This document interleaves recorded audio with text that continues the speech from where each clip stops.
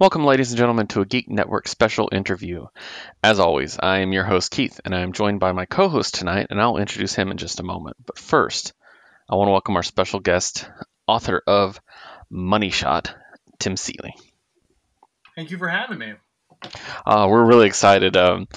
We're definitely going to be talking about Money Shot in a bit. It's one of our favorite new comics. Every new issue, we gush about it on our show that we go over our reads. So we'll talk about that in just a bit. But first, we always like to get to know our guests. And at Geek Network, we have a series of shows based on all forms of media that we consume. We find that the best way to get to know each other is simply to talk about what we like. So, in the spirit of our first show called Binge Watching, I want to know, what have you been watching?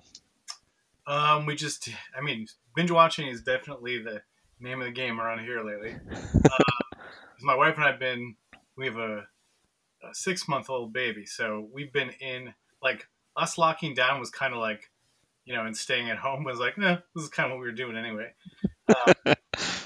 So we watched What We Do in the Shadows, the TV show, yesterday.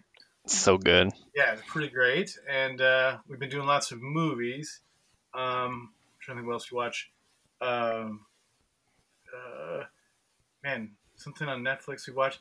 We blew through so much stuff lately. I've been trying to rewatch my comfort food, which is the Office. So I've been putting that on whenever in between other stuff, and then did a little bit of World War II documentaries. I was watching a couple of for research, but also just my grandfather, who just passed away in January. I was kind of doing some research about some stuff he had told me, and so I just kind of catch up on that. So that's kind of about what we've been watching mostly. Oh, nice. Okay. Yeah, I really like What We Do in the Shadows. Have you? Did you see the movie prior to that? Yeah. And I was delighted when the original cast showed up, and Oh along yeah. Oh with yeah. weird guest stars. But yeah, I always like what those guys do. I was definitely in for Flight of the Conchords back in the day, so I've always enjoyed their particular brand of weird humor. Yeah. But yeah, it's What We Do in the Shadows is great, and also stars a guy I went to college with. Mark Proch was one of my neighbors, and I worked with him on a sort of onion-like newspaper called the Daily Chimp. So he's the energy vampire. Oh God, yes. Yeah, I used to hang out with that guy. So it's really weird. That's awesome. That's so cool, dude. Like, yeah, that show is a trip. So, It's weird well, how many people from Eau Claire, Wisconsin. Was it that was? It's just this one weird year. I went to Eau Claire, Wisconsin. Mark was there, and then also Nick, who started the Found Footage Film Festival, uh, and he worked with us on the Daily Chimp as well. So some funny dudes came out of that little school that year. that's pretty great, dude. Like, and then I'm not from Wisconsin. I'm assuming that's a pretty small town. It's like, yeah, I mean, I think without school in session, it's like 10,000, and with school in session, it's like 30. Yep. So that kind of size, probably. Gotcha. And I was thinking that because I'm thinking about Revival and the setting, so that's what I was thinking. Yeah, it's very close to Wausau. So Wausau's a little Nice. town where I grew up, and then I went to college at Eau Claire. Gotcha. Okay. Well, for the next question, I do want to kick it over to my co-host and introduce him today. And joining me, as always, my stalwart sidekick, Josue. Hi, everybody. It's me, it's Josue, and Tim. Thank you so much for being here. So before we get to the respawn ready question, might I add, if you're doing The Office right now, me and my girlfriend are doing a rewatch as well with as we listen to the Office Ladies podcast. I love recommending this new podcast. It has Jenna Fisher, Pam, and Angela Kinsey. Angela just going over each week over every episode, and it's actually really cool getting an insight. Yeah, that would be interesting. Yeah, and it's really cool. Although my girlfriend really hates me because she wants to keep going watching them, but I stop her like, no, we got to go with them in every week. So that's been fun. But we have over on another show, we have it's a video game centric called Respawn Ready. So we want to know if you've been playing anything. I never play video games. I'll be honest with you. Video games are the death of productivity if you work in comics. That has been true going back to like the early days of Image, when they would show like all the Extreme Studio guys. This is like 1993 or whatever, but they'd show all those guys, all the homage studio guys playing video games, and then those comics would never come out.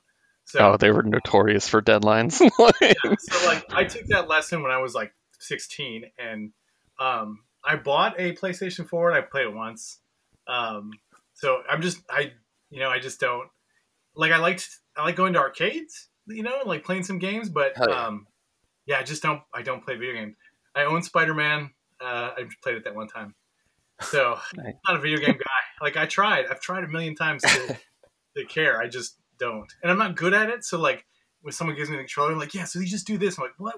Why would you do? Why would you spend all this time? Like you could just go do something, that like is more intuitive. And none of it's intuitive for me. And yeah, so I apologize. I don't No, know. no, you're perfectly fine. It actually perfectly reflects whenever it hops over onto my time on Respawn Ready. I barely have some stuff to talk about because I don't play as much either. I mean, they definitely do amazing work, and some of the designs and stuff that I've seen for some of the stuff is pretty cool. And so I respect the art. I actually hmm teach some classes in a interactive arts department, so half of it is video games. So I know all the work that goes into it, but when I actually sit down to like, I could write one, I'm sure, but if I, the dialogue and stuff, but when I play that, sit down, and play it, like the controller thing, just I do not understand. Like, what you have to do the right finger and it's like I can't do. Well, oh my god, maybe you could write a video game. Like Remender wrote Dead Space. You could give us like a money shot video game. That'd be amazing. I'll do that. I'm all in. See, I'm gonna have to play it. Let's do it. There we go. I'll jump into my a follow up question over onto another show we have is Infinite Playlist. So we want to know if you've been listening to anything on your downtime. Yeah, I mean, I'm always listening to music. Today I downloaded Nine Inch Nails, put out 2 records for free. Yes, I yes. saw that. It's crazy. I listened to them today. They're really interesting. Like, not.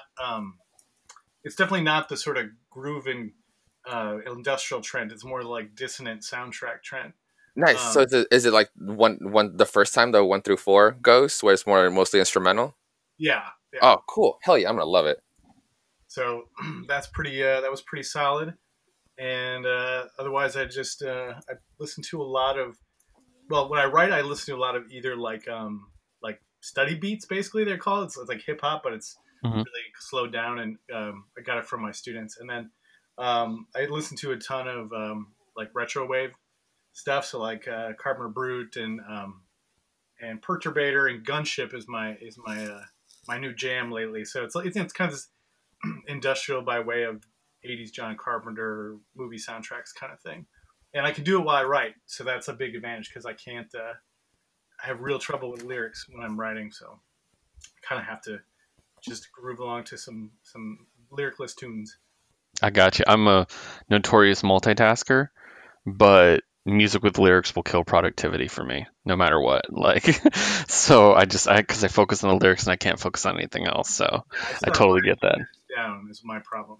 So like if Yeah. I'm typing a story and then I hear like a podcast or something or words with I just start typing the letters. I did today. I was listening to the Dax Shepard podcast with Sanjay Gupta, and I was like I wanted to listen to it, and I listened to it. I'm like, God damn it! I just typed down what Sanjay Gupta said. It's just like so Nice.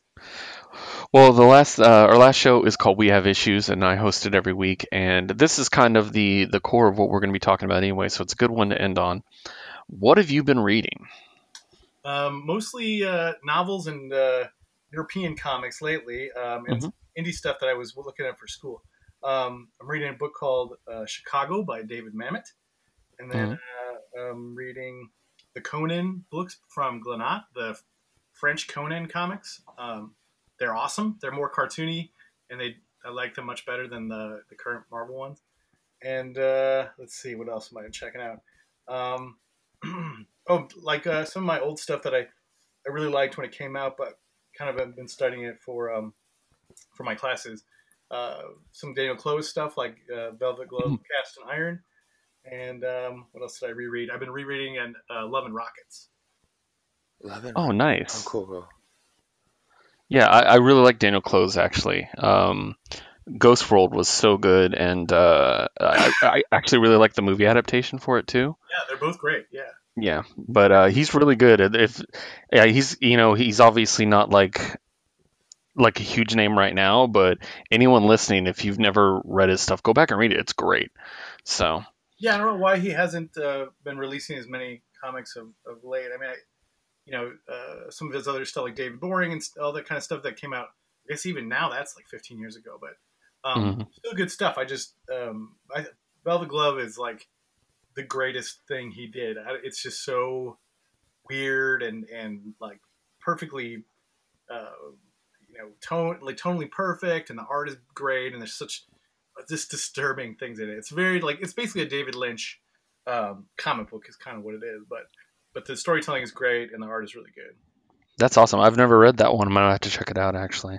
It's very strange. It was the way it was done was he would take naps during the day, and then when he would wake up, he would be kind of confused. He'd have somebody like wake him up, and then he would write down the ideas. Because you know how like if you kind of take a nap during the day, you kind of messed up. So he Yeah. would write down everything he thought, and then he would translate that into a comic script. So like it doesn't have like this logic. It's basically a guy sees this tattoo, weird tattoo in a movie, and he becomes obsessed with it. So he's trying to find um, these old movies, and it's really weird. It's just twisted ass story. Nice. Yeah, definitely. I'm gonna have to check that one out. So of course we do want to go ahead and talk about your work because you have quite a bit of things that I really want to get into. So I don't want to waste too much time doing that. The first thing I want to talk about is a book that uh, really was awesome. And preparing for this interview, I went back and reread it. Reread the first volume, that is, which is Revival. And it's strange reading it now with everything going on in the world about a small town that's in quarantine and everybody getting cabin fever. Yeah. like, Oh, um, I should have written about something else. I feel like that happens all the time. It's like I write something and it comes true. I should just written about how I just got eternal orgasms or something and just check the fuck out because yeah, as soon as I do something, then it becomes real. So that's my fault. I think so. so this one, as we kind of talked about, set in a small town in Wisconsin. And so the basic premise of it is the dead come back to life, but not in the cliche I'm a zombie kind of way, but literally they come back as they were, kind of. Yeah. And I was kind of wondering about the genesis of that spin on the idea. Like, where did you come up with that? The original take, I had misheard someone say once that there was like a zombie story. It was basically just that the zombies came back and went to work. And I was like, that's amazing idea. Like that you were so sort of just stuck in your life and your rhythm, and the first thing you did, you just kind of like went back to life. And then so I was also I wanted to do a crime story set in my hometown of Wisconsin because I I moved to Chicago when I was in my early 20s, and I've lived in major cities since I was 19. But I grew up in a small town, and I know what people in small towns think of big cities. And there's this sort of attitude that like crime doesn't happen here, and that that sort of sickness is something that belongs to urban areas. But that's not true at all. And I had lived in Chicago for I think 10 years by the time I started Revival, and I'd never known anybody to be murdered. But when I was growing up in my small town, I knew several people who were murdered. So so I wanted to do a story kind of about that small town attitude about you know kind of thinking that they're superior in a lot of ways, but always having these sort of dark secrets and so I combined those two ideas into one comic with some help from my co-creator Mike Norton, and got Jenny Frison of all the covers, and Mark Englert on colors, and we ended up making something I think pretty personal. That I think we had a plan to tell this story, and part of it was sort of based on Mike had watched Lost, and said Hmm. they clearly had no plan for what the ending of this was. They knew there was a mystery. They didn't know what the ending was. So we said, well, what if we have the ending already? You know, um, Yeah. so we decided what the ending would be, and we're able to work our way towards it, which is why I think the story holds together because we have mystery box, but we actually know what's in it. What's in it?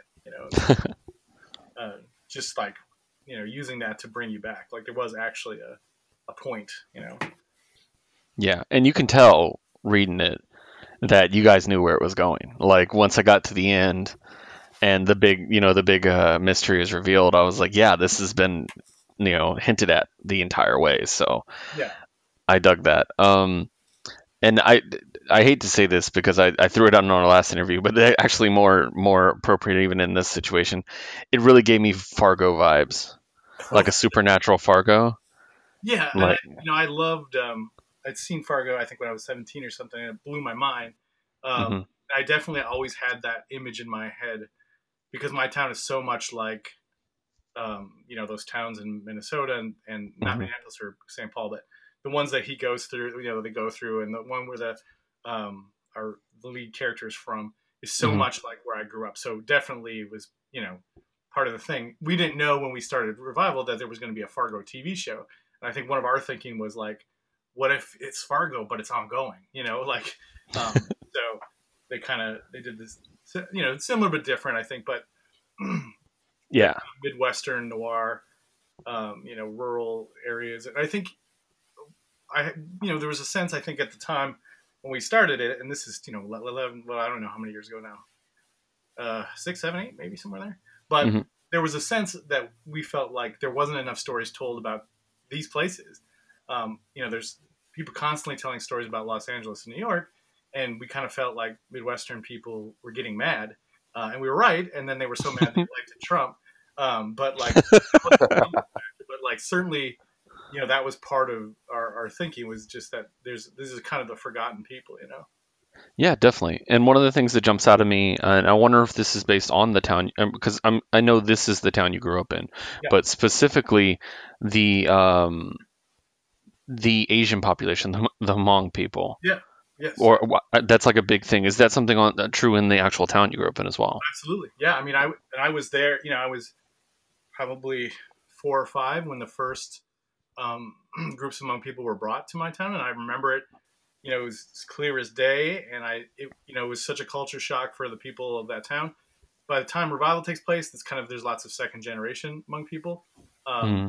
and so their situation was a little different. But yeah, huge, uh, surprisingly high percentage of the population of the Wassa area is Hmong people brought from Laos after the Vietnam War, because Mm-hmm. especially all these church groups, the Laotian people helped American soldiers during the Vietnam War, and then after the Vietnam War, they said, of course, the thing that the U.S. military often does, said, "You're on your own, fuck you," and so they were getting slaughtered by the Vietnamese army, and these church groups started bringing them over, and they settled largely in Wisconsin and Minnesota, the biggest population being in St. Paul, I believe. Uh, Mm-hmm. so so yeah, that was definitely part of the my life growing up, and I saw powerful racism in my teenage, in my early years and my teenage years growing up there, but also some kind of amazing stuff where people sort of figured out how to live with each other. Yeah, and especially like again rereading the first volume, so that's the one fresh in my mind. The the scene of where they're at the funeral for the older woman. I'm trying to dance around spoilers for people I want to read this book, but where the neighbor in like the neighbors embrace in the first volume. And like they had been arguing, and there was definitely a racist overtone. And then his neighbor's just like, "Hey, if you need anything," I was like, "That's really cool. I really liked that." So, and then of course one of the main characters, is involved in that culture. So I think that helped like weave it all in. I really enjoyed that. So Yeah, and I'm trying to make it authentic, and I tried to talk to people. You know, I got some help from a Laotian woman I knew who's a cartoonist, and asked questions and try to get like details from people. I probably um, you know you can always do more, but I always try to like ask people questions about what it's like to be something that I'm not. yeah, definitely. So I want to go and move on to Hack Slash. Um, so this book, I know it originally started off with Devil's Due, but ended up moving to Image. Yeah. So tell me about this book, because uh, this isn't one that I'm as familiar with as I am with Revival. I've read a bit of it, particularly the last run, but I know that was Teeny Howard, I believe, that did the last run, right? Yep. Yep. Yeah, but tell me about it because you are the creator of it, and I do like the crossovers. I I did read the bit with Reanimator in Volume One because Reanimator was one of my childhood things. So, tell me a bit about this and how the genesis of this one came about. Well, Hackslash is the first thing I kind of wrote, I guess, quote unquote, professionally. But Hmm. I was working at Devil's Due as we had Devil's Due was a company in Chicago. It was an independent company. We had Hmm. gotten the rights to do GI Joe, and so I got called in by my buddy Josh to be like the editor, art director, kind of. Hmm. And because I had worked at Marvel as an intern when I was 21, so I had tons of experience, obviously. And so I was working there, and I was helping out with GI Joe, and then I ended up doing GI Joe because it was just so much easier for me to be on staff and just draw the book and deal with Hasbro.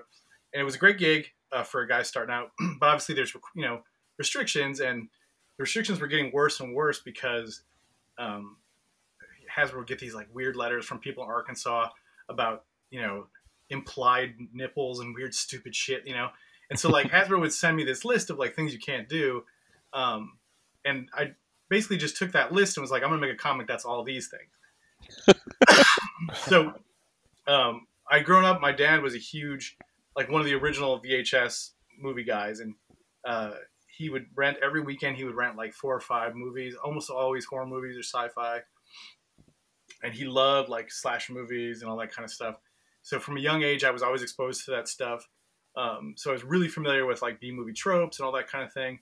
And so Hack Slash was like I knew I wanted to make my own thing. I actually originally asked Robert Kirkman to write it, Huh. but he said he Oh was wow, because he he's was very much. busy. He was originally going to do it, but then he got some gig. I can't remember what it was. It wasn't Walking Dead or Invincible. It was something else that I think it was like Witchblade Vampirella or something. But anyway, he's like, no, I can't do Yeah. it. So he pulled out. So I was like, I'll write it. I didn't know what I was doing, but I decided I'd do it anyway. And I got Stefano Caselli to sign up to draw it, who's a guy I had worked with on Micronauts, and and he loves horror because he's Italian. So we somehow made this thing that worked. I don't know. Like our first issue was a pretty big hit for our company, and the book just kind of always, it kept growing in numbers, and even despite I think it looking sort of like a cheesy exploitive type book, Hmm. people realized like there was more to it, and so we always got kind of like surprisingly good reviews and stuff. But yeah, I mean, to this day, that's still the book I think people know me for sure. And if I go to convention, I still draw more Cassies than I draw anything. Um, so so yeah, I've been doing that for um, 15 years. I think yeah, 15 years. We had the 15th anniversary this year. yeah. So that makes sense. Like we talk about like getting and renting a lot of movies. How did you come about to getting the Crow, to getting a crossover with the Crow? So I was my buddy Jim Terry. He's a local Chicago guy. He's friends with James O'Barr, and Oh, so James was in okay. town, and we went out for drinks for my birthday, which was pretty cool for me because I was a huge fan of The Crow as a kid. And so I had asked him about it then, and he was like, "Yeah, maybe." And then I kept bugging him about it, and then um, so finally, I told IDW that I wanted to do this, and they said, "Well, we need to get an email from James that says that it's okay." So I emailed him, and all he wrote back was, "Don't screw it up. Don't embarrass us." That was it. Don't. It really So is his baby. yeah, so yeah, they just let us do it. It was actually really easy to do, and I hired Jim Terry because he introduced me to James, and he had already done some Crow stuff. So I got to work with a good buddy, and yeah, it was kind of like a dream come true project for me that I had pitched maybe like 14 years ago. I had pitched a Crow crossover, and I don't remember why it didn't go through then. So like I'd had this sitting in my head for a long time. Fuck yeah. Nice. So, and then that kind of leads into the next one that I wanted to talk about just a bit. Loaded Bible. Uh, One of our co-hosts who couldn't make it today, he's a big fan of it, and he wanted me to ask you, and this is his question, not mine. Have you ever thought about doing a book featuring a different religion versus monsters? And he pitched specifically Buddha versus werewolves. Oh, that's I mean, yeah, I thought about doing a sequel to Little Bible, which would have Muhammad in it, and then I realized that I would probably regret doing that. Because my original take on that book was like, I want to do, you know, like a science fiction book that has my take on religion and stuff, but also have it be pretty faithful, at least to the teachings of the actual guy. Um, so like the Jesus in the book is fairly respectful. Like actual Christians who, and I'm not religious, but Yeah. actual Christians who read it were like, this is pretty right on. This is what he would do. And I was like, yeah, because I fucking researched the shit out of it. You know? But I definitely wanted to do more with it. I set it up for sequels. There was all kinds of possibilities, but I just, I don't know. The world turned on me, So like when we did it, we would get a little bit of pushback, a little bit, and some Yeah. comic book stores would say we wouldn't carry it or whatever. But like as the years went on, it got worse, and like the sort of rise of the evangelicals, and it Yeah. really sort of made it. I felt like if I did it, I might endanger myself or someone else. Um, Although maybe now is the time to do it and just say to hell with it. But yeah, I love the story. It was like a thing I'd come up with my brother. We used to just take these car rides when I first got my license, and we would just drive around Wisconsin and come up with stupid stuff. And that was the idea. We had seen one of the Jurassic Park movies, and we're like, what if they clone Jesus from the Shroud of Turin? And then we're like, it's Jurassic Jesus, and then it became the Bible. But it's an old idea. It's older than, for me, it's older than Hack Slash even. And Mhm. I was waiting to do it for so long, but yeah, I just like, I guess, I don't know. I was young and I would just do things and I didn't care who was mad about it because I didn't, I don't know. It's a different time now. I feel like maybe that's the reason to bring it back. I don't know. I gotcha. There's a tension with doing anything like that now. Like you want to express yourself, but you also know that there are people out there that might take it way too seriously. I So mean, I get what there you're were saying. people that did then, like, I mean, Yeah. we got Image got threats because we did that book, and partly was because um, we had done it at the same time as Battle Pope came up. Speaking of Robert, so Battle Pope came out through Image at the same time as Little Bible, and so they're like, you got these parodies of Jesus in both books. You got the popes like, why do you hate Catholics? Like all this kind of stuff. But then we were just like, whatever. It's read it or don't. I don't care. And if you do read it, you'll see that it's pretty respectful, and Hmm. only criticizes the things that you should be criticized for. Uh, Yeah. but yeah, I don't know. I mean, every once in a while I think about doing it again, and then you know, I don't know. I'm just not as hungry and young and full of piss as I used to be. Gotcha. Well, I wanted to move on, and I really wanted to talk about your work on Grayson. Um, I one of the themes of our show, We Have Issues, is arguments about the Robins. Um, and Dick Grayson is such a great Robin, obviously the original Robin. And I really liked this turn that you guys took with him, being a super spy, not having a mask, And I thought he was a really good person to do that with. And what kind of give me an idea, because obviously you did a couple different books for the major publishers, but this is the one that really jumped out at me. And what was your experience kind of working for, like, instead of Image or Devil's Due, working for DC? Like, how was that? I mean, I mean, I've done a lot for Marvel and DC as both an Hmm. artist and a writer, but yeah, I think Grayson. I mean, so I was working on Batman Eternal at the time, which was Hmm. like the Oh, weekly book, and it was done yeah. basically like a TV show. Uh, Yeah. so it had 4 writers, and we would meet up every 3 months, and then we would plot out all his issues, and everybody had to write one a month. And but I got along really well with the other writers and the editors, Mark and hey, uh, my wife just came home with the baby. But I got along really good with the editors, and so they were looking to do something different with Nightwing. Hi, buddy, how you doing? Oh, you look so nice. But uh, but we were looking. They're doing like something different with Dick Grayson because like they kind of felt like, and I agree that Nightwing just sort of had run its course. Um, but they kind of called us. They like had a whole series already started, and they cut that one out. So it was very last second. It was just it was Katie Kubert called me and said, "What would you do with Dick Grayson as a spy?" And that was like on a Friday. I think it was Valentine's Day, if I recall. And then I was like, "Oh shit, I don't know." And so then the weekend, I was in my studio, and I had shared it with Chris Burnham, who's an artist on Batman Incorporated, and he had this Spiral logo sitting in the corner of his desk because he had to redraw it all the time. And I was like, "Wait, I'll just make him an agent of Spiral." So I pitched that idea and tied it to Batman Incorporated and all this sort of stuff. And then they came back to me like later in the week. They said, "We love it." But the other editor, we didn't know that we were supposed to hire for, thought he was hiring for the book. So he said, he hired this guy named Tom King.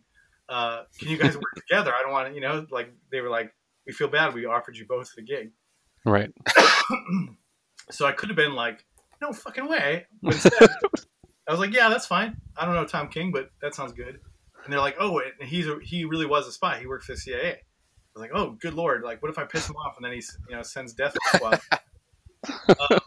But we got along really well. And I think we kind of combined our pitches, like kind of snipped it up and used kind of the parts of mine and parts of his, his experiences, emotionally, because he knew what it was like to be out in the cold, and then just sort of I supplied like the wacky stuff and the sexy stuff, and then Tom kind of got into it, and we kind of fused it to make some kind of weird hybrid writer that would somehow work together pretty well. But I think it kind of stands out among that era as being a pretty unique book. It still sells. I see that they reprinted the omnibus again, Cool. and it's I'm proud of it. I think the only sort of regrets Tom and I have is that we had this very specific plan, and then we had to wrap it up, and then he got moved on to Batman, I got moved on to Nightwing, so we weren't able to finish our story. We wrote an outline, and we gave it to very competent writers to do, but I think as far as it would have been nice for us to get to wrap up our story at least, but things were changing with the rebirth stuff. So Yeah. but yeah, I think it stands out, and it's still it's an unforgettable part of the character's history, I think. So I would have liked it to go on longer, but it is what it is. It definitely will. Go ahead. I wanted to add because I'm having a huge revelation right now, getting to talk to you, and then I was like, "Oh shit, yeah, he did write Grayson." But then I'm remembering, oh wait, we're talking about the spy one way back in 2014. As I'm reading comics, I'm not big on DC, but I actually had to post this on Instagram at the time because I thought it was such a brilliant tag for this new series of Grayson. And of course, it would be from you. You think you know Nightwing, you don't know Dick. That was a great piece of advertising writing, but that was Dan DiDio came up with it. No shit. Okay. No way. Really? That's crazy. No, yeah. I really liked the book. I know the Robin 80th anniversary book just came out last week, and we reviewed it last week, and there was an Agent 37 story in there, and that was a lot of fun to review. And yeah, like putting it alongside all the other Dick Grayson stuff, I was like, this is just as good, if not better, than any of the other stuff, And I really liked it, and it does differentiate him quite a bit from the other Robins. So definitely. The other thing with Dick, and it's going to transition nicely into Money Shot, is Yeah. Dick is one of the very few I can think of comics characters for the mainstream that are male, that are kind of like presented in such a sexual manner, like the women. Like there's like so much female fandom for Dick, and there's the whole Dick Grayson's butt, I think, has its own Twitter and stuff like that, and I just really really like that. And um I mean, this book obviously made him out, sexy spy and stuff, but like there's always the thing of how characters are drawn. There's like the male power fantasy, and they're like, well, those sexies too. And they're like, no, they're what you want to look like. But Dick has always been that really female friendly character. I've always really liked that. So, Well, when Katie Kubert pitched it to me, she mhm. asked me that, she said, well, it's okay if this book is kind of sexy like spy books. And she said, I want you to do it because you're a mutually, what's the word? Like she knew that I would exploit it. I would exploit men and women. I don't mind. It doesn't, like so that like ended up being a strength for me on that book, and that's always been true of me. I think comics should be sexy. I just don't think they should be, you know, misogynistic about it or whatever. Hmm. I but I've always been a supporter of like cheesecake and beefcake and all that sort of stuff, Yeah. which partially the was the whole impetus behind doing Money Shot, because I feel like, and you're right, superhero comics are just so sexless in a weird way, Hmm. um, because there's this like, I don't know, I mean, if it was just for kids, then I would be like completely behind it. But we don't, in the mainstream, don't make superhero comics for kids, so it's weird that we've sort of kept, all the other things um, adultified, and like the violence is so visceral and gross and like overdone, but like you show any sex and everybody gets all weird about it. Yeah. So I hate that. I fucking hate it. So it's always been something that I wanted to address, and like, I thought Hack Slash was expressly and very specifically exploitive, but it was also like the idea being you can have someone who runs around in a tight top and miniskirt, and you can still have that character have pathos and emotions and high stakes. Hmm. So, you know, this was trying to be uh, the evolution of that. Yeah, definitely. And I mean, like I said, I appreciate it. And uh, my co-host Liz, who is the Robin aficionado, like makes the Dick Grayson butt jokes all the time. And she was going like she literally reviewed the Robin book for me, like the quality of Dick Grayson butt for each one of his stories and stuff. So it was great. Yeah, But so yeah, let's transition to Money Shot, because this is definitely the book I want to talk about. Uh, I did not have advance warning this book was coming out. I wasn't sure. I know Vault is kind of a newer publisher, but I I went to pick up my books normally, and then there's a book wrapped up in a plastic bag, and that always catches your eye. And it's funny because they do that to prevent people from seeing things they shouldn't quote, but really it just makes me want to buy it more because I'm like, what's behind there? So I ended up picking it up, saying, "Hey, I'll give this a shot," and I got about a page in, and then I was like, "I'm gonna buy every issue of this book forever." Um, I absolutely love a sex positive story, Yes. and I know Josue is 100% in agreement with me. Fuck He yeah. heard me ranting about it and started buying it immediately too. So, thank you. um, sorry, go ahead. I say thank you. Oh yeah. Oh, thank So you. I know you're writing this with Sarah, and she's primarily a comedian. This is, I'm guessing, her first comic work, right? Yeah, yeah. Yeah. She's a comedian who kind of started out using the internet to test her material, and then became primarily an internet comedian. So she is huge on Instagram and Twitter. Gotcha. Yeah, I follow her on Instagram. So, so I mean, because you're working with somebody inexperienced with this, like, what's this look like? Is it, like, are you structuring the ideas the two of you come up with? Like, how involved is she with that kind of, process, I guess is what I want to ask. The way we do it is I basically write a script and then I send it to her, and her job is to make it funnier and to Oh, point out nice. things that are like bullshit guy stuff that girls wouldn't do.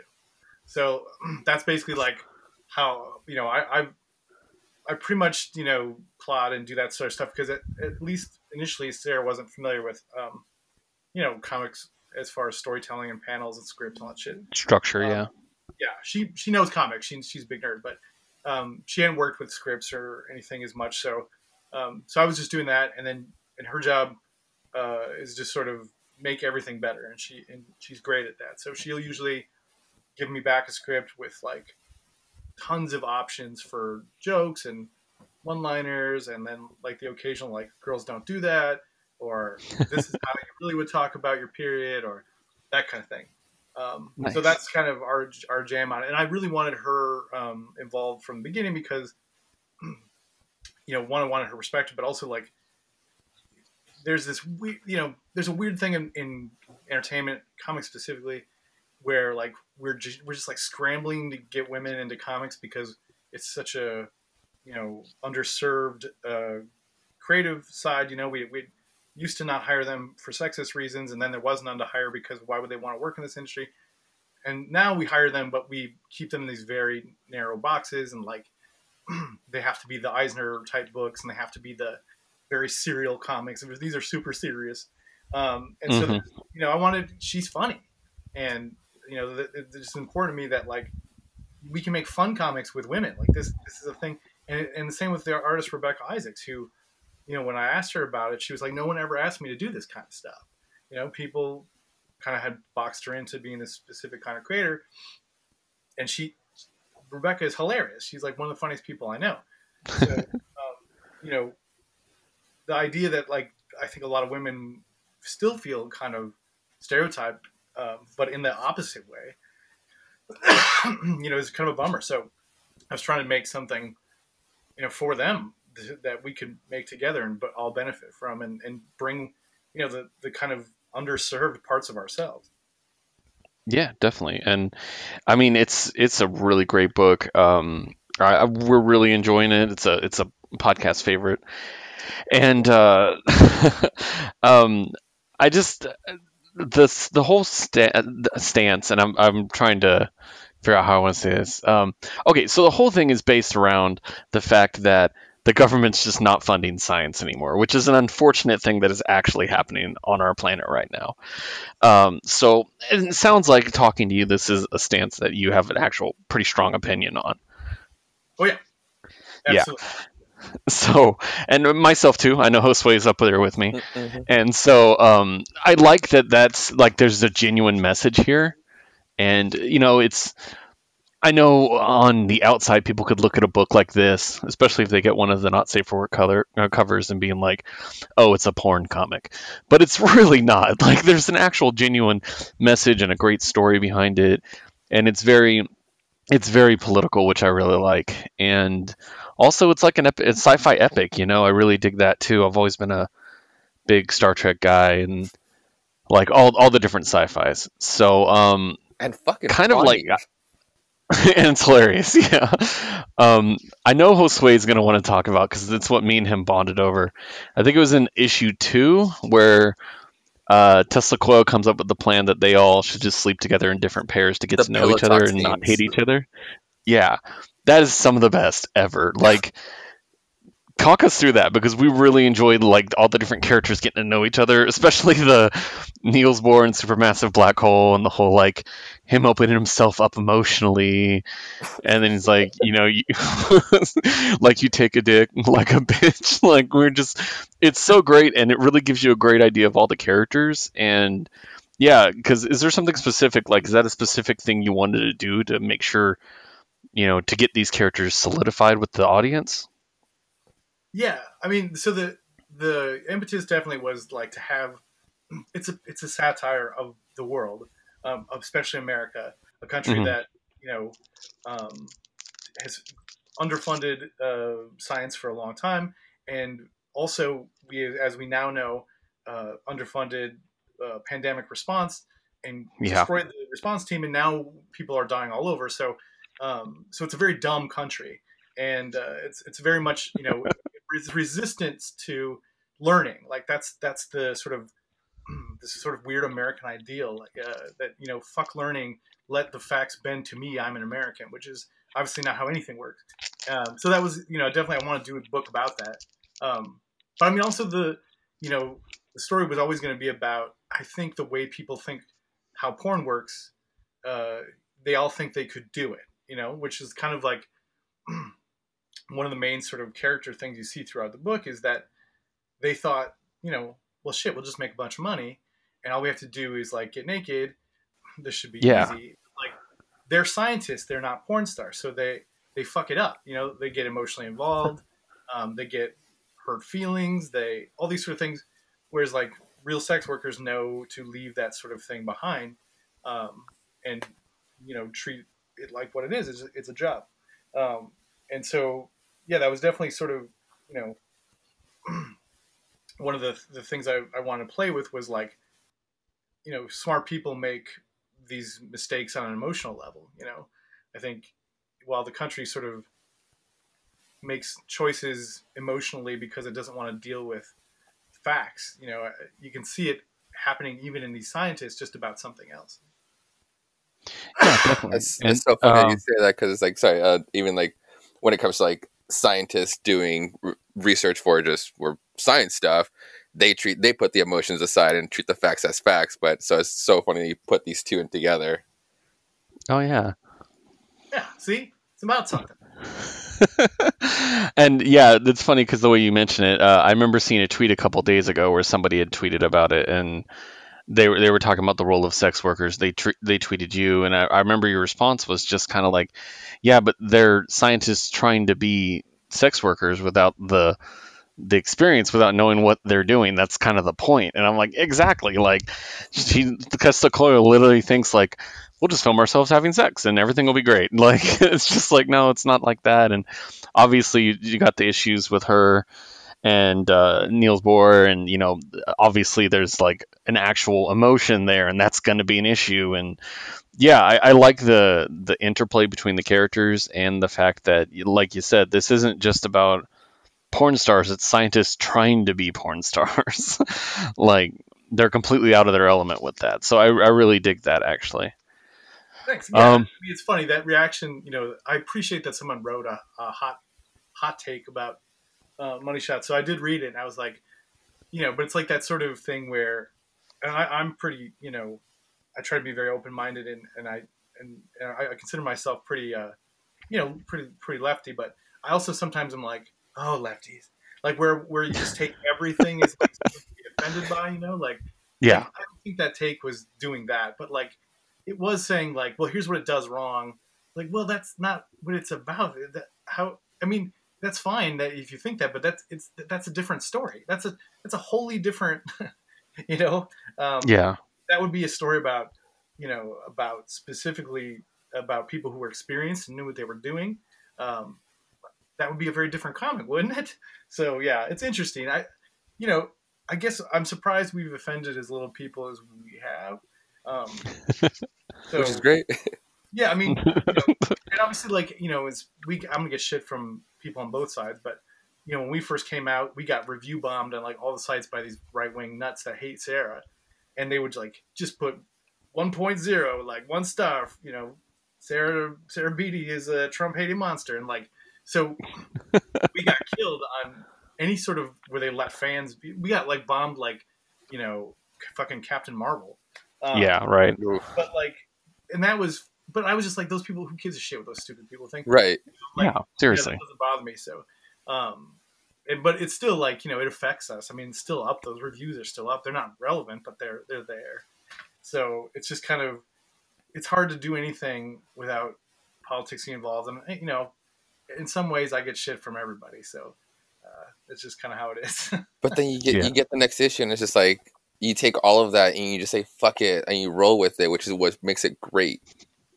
Yeah, I mean, we actually use it as a plot point in the book. Is that I saw it covered at number 9, and it's like, and that's exactly my point. yeah, the president of the United States is on their team now. But you'll see, I wrote a scene in there that is unfortunate because it's exactly what happened in the real world. Fuck. In issue 7, I was like, God damn it, that I have to. This is, I have to stop writing things that actually occur. But our character, it's not Trump. That character is not Trump. Yeah, don't give him any credit at all. Don't. Yeah, exactly. I do not want to write him or do any. But the story becomes about basically you find out why the humans were kicked out of the alien alliance that we were offered. You find out finally what happened, and then Cool. we introduce the character. Our president is this guy named Luke Kirk, and he's the product of like a world after Trump. So like, it's this book takes place some 15 years or so, 12, 15 years in the future, but basically now to be president, to run for president, you just have to be the crudest, most awful person because you people aren't interested unless you're insulting everyone and hating on someone. So he's a product of that. He's a president who's gone through this. So he's the biggest piece of shit. He's just an awful guy. He's a misogynist. He's just awful in every possible way, and people love him, because he sticks it to the people they hate. So like, Yeah. he's the one he cuts the science funding because he knows that his voters love it when those smart fuckers with their college degree don't get a goddamn thing. Like, it's basically just he's the product of us, of our politics, of the way we're going to do things, unless we change our ways, and elect actual leaders, instead of people who represent our attack on the people we don't like. Yeah, I mean, I couldn't have said it better myself. Like, we're tribes at this point. Like, and it's really sad that we are, but and it's I always compare it to American football, where it's just like you're just cheering for your team to win. You're not asking yourself if they should win. Well, and you're Like, defined by the things you don't like, right? So it's the same, yeah, like, it's not what you stand for. It's the things that you fight for. It's the people that who you wish would fall off the country. Like, that's yes, what we're defined, exactly. by. So I mean, and that's true of both sides to some degree, but much more true of the right than it is the left. Although they are similar in some ways. Yeah, Uh, so yeah, and just so that's kind of the story. And then he basically, our president in this future, basically bullies himself into becoming a member of the team. So, but you'll see why. But it's yeah. I'm excited for that. So. Yeah, but I mean, and like, as I said before, I just love this book. I love everything Vault's doing. So I wanted to briefly ask you, like, what's the experience working with Vault? Because we've talked to a couple Vault creators, and they seem like, just great guys. It's family run, I believe. Like, what's it like working with them? They're awesome, man. So I had worked with them because my friend Mike Morisi, who's a local Chicago guy, had done some of their earliest books, and then Hmm. he got me a gig where Vault was doing some writing on a video game. So we all went out to LA and worked on this video game, and then I really like the guys. It's Damien and Adrian Wassler, the two main dudes. Tim Hmm. Daniel, graphic designer, and they're just like really they're what I wish we'd have been when we were doing Devil's Due when we were younger, um, because they're just really committed and they're really focused, and they're super nice guys, and they're not broken yet, and they're not jaded yet, and they love comic books. I mean, Adrian loves editing comic books, and he's so good at it, and he's so good to work for. And I had pitched Money Shot around to Skybound, Top Cow, Image, Dark Horse, Vertigo, all these other and it almost went at Vertigo. Oh Um, shit! in the end, someone was like, "No, it's too offensive. We can't do it." So I had been turned down by everybody. I'm Hmm. surprised the Image turned it down. I was too. Yeah. To this day, I actually have given Eric Stevenson shit about it, where I'm like, "Should have taken it, bro." Yeah. But uh, these guys were like, "No, we love it. We get it." And they said, the parts that they really liked were that it was like, the men and the women got naked, and that the sex was never like, though there's sex in it, the sex was never the point, Yeah. um, and that the nudity was always, when we show nudity, it's almost always just people being naked, which is, It's like, just where it needs to be. It's not overdoing it. Yeah, it's something I appreciate it. That's why you can defend it. Where, like, it's not just porn when you look at it at face value. There's so much more. yeah. But on the other hand, I'm also defending porn. So, Yeah. Right. but this book's just not that. It's just, it's not, though it's titillating. It's not specifically about the act of seeing people have sex. It's about what happens around that. And they Yeah. got it. They were always super supportive of it. Um, their their graphic design is unbelievable. Their promotion is great. And now I can't really imagine it anywhere else. I think, um, Yeah. the team that we put together. Kurt Michael Russell's doing awesome colors. Uh, Crank's doing great letters. Like, everything about the book is well done. So, um, and if you haven't seen the trade paperback, it is a thing of beauty. It's just an awesome object. I was actually going to ask the trade on Amazon. It's listed on April 4th, but is it already in stores? I thought I'd heard Yeah. that. Comic book stores, but obviously comic book stores are not open. But Yeah. you should, if you have a store that you can order curbside pickup, you can get it. Um, but you should be able to order from Amazon in early April. Cosmic Yeah, Monkey. definitely. Yeah, our store is open. They're doing curbside pickup and limited people in the building at the time. But yeah, definitely, I always recommend anyone pick this up. And yeah, going kind of back to Vault, Vault's kind of become a seal of approval for us. Like if they're putting For out a new book, sure. we're picking it up. Like and uh, it was funny because I think Money Shot was the first Vault book I picked up. And again, I just picked it up because it was in a bag. I'm like, well, I have to see what's behind the bag. So now I'm totally into this whole new company. Even like I know, Josue, you picked up Black Stars Above, right? Yeah, Boxers Above, and then Finger Yeah. Guns just started too. And Finger Guns, we just interviewed Justin from Finger Guns. Yeah, that was great. So, but yeah, I just really wanted to like thank you for this book because, like I said, sex positivity in this day and age, where sex is considered so taboo. And like you'd mentioned, like the hyperviolence is fine. You know what I mean? Everybody's like, no, that's fine. That's the, but God forbid we see a nipple. Like, you know what I mean? So, When like we the fact, off YouTube on the colors, Kurt Russell was doing a coloring tutorial on YouTube the other day for a cover, and it has a side boob, not a nipple. And someone complained, and he got kicked off. Stupid. Yeah. Meanwhile, Nazis can go on there and talk about, eugenics and how Jews are going to replace us. YouTube is So fine with it. ridiculous. But yeah, yeah, you show a side move, they'll kick you off. I mean, which is why I hate that platform. It's shit. And I've been angry about YouTube for a long time. yeah, And again, like they say, well, it's community standards. Like, no, you enforce this. If you had different standards, maybe the community would change around you. So it's fucking horseshit, and they're cowards. So yeah. there's another rant I have. Yes. Similar thing with Tumblr, because as a Tumblr user, it's a really great way to reach out to artists and see art and stuff. And then they changed their terms of services. What was it? No female presenting nipples. But there's still a massive Nazi like Yeah, founding on Tumblr, and I'm like, how? Like, is this okay? But that's not. It's a nipple. You know what I mean? And disgusting. It's again a very dumb country that resists, changing for the better. Resists saying like, well, asking the question, why is that okay? Why is the yeah, nipple okay? Well, we just not. We don't learn anything. We're not moving. We're not doing anything. It's just this.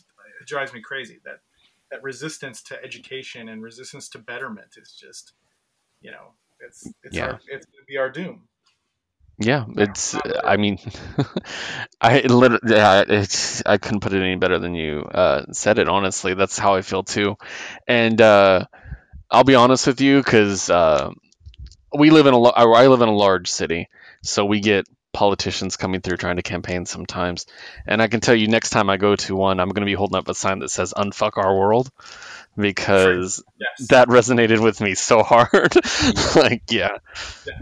There So, we go. If you can start use Money Shot to start a political revolution, but yeah, that's the thing is we've just accepted so much crap and we don't we're just not asking questions, and it's just ugh, makes me very sad. But yeah. but obviously the point of this book is to be escapist, so read it now. And I'm Yes. sorry that some of the things seem to have been prescient. I didn't mean to do that. But yeah, that certainly it's my curse. Like I said, revival, and then um, there's just specifically one thing in issue 7 where I was like, "Holy crap, that actually occurred." And I was wondering because 7 isn't out for 2 months. I was like, "Do I rewrite it or do I just leave it as is?" Nice. Well, yeah, definitely. Everybody, pick up Money Shot. Pick up the other books that we mentioned on back issue, digital comics, wherever you can find it. Get your eyes on it. I will let you guys know that Revival is on Kindle, so you can definitely check it out on there as well. But yeah, I just want to thank you so much for joining us. This has been a really great interview. I've Yeah. really appreciated it, and it's nice having somebody with a similar political bent as Fuck myself. yeah. It's a good bet on the podcast. Yeah, yeah. Which in Well, this day and age, we all kind of need to get stuff out. So yeah, but I usually am concerned about it. I don't usually. I mean, people kind of know roughly where I stand, but yeah, in the last, I haven't usually been too vocal about that sort of stuff. But in the last week or two, I'm just like, fuck this. We are living in hmm, the worst possible place Yeah. because of the worst possible choices by the worst people in the country. So like, we need to do better. Like this is just can't be a thing. I'm so frustrated, and I think Yeah. a lot of people are, and I hope more people become frustrated. Sorry, I'm wishing massive frustration on all you Americans because you need to fucking learn something. So there you Exactly. No, I get you because, and I'll tell you, I told our group, I'm like, listen, this interview is going to be political, so we're going to deal with that. That's what I told them. I've been so That, excited for this one. I'm like, that's what it's going to be. This we can't have this conversation without it turning political. And everybody was like, hey man, do what you're going to do. I'm like, all right, cool. Gave me their blessing, and I'm really glad we got to talk about this. And man, just keep making this book. It's great, and we're going to be picking up pretty something much you anything learn, you make at that'll this be point. easier for me. Yeah, I can. If you keep telling people about it and people pick it up, um, I can make more books. Like we're planned on being ongoing for as long as we have an audience. But obviously, Please. things are sort of crazy right now. But I think if we the buzz was really good on the first issue. It was one of the best. I think it's the best selling Vault book. And so Nice. if we can, and Vault's got a lot of great books. So if we can spread the word and show people that it's probably way more of their interest than they thought it was. We can definitely we can unfuck our world. There we go. That's right. Hell yeah. Let's hope so. All right. Well, thank you so much for joining us, Tim. We really appreciate it. Thank you, everybody, for listening to this Geek Network special interview. This is Keith, your host, signing off, and unfuck our world. Unfuck the world.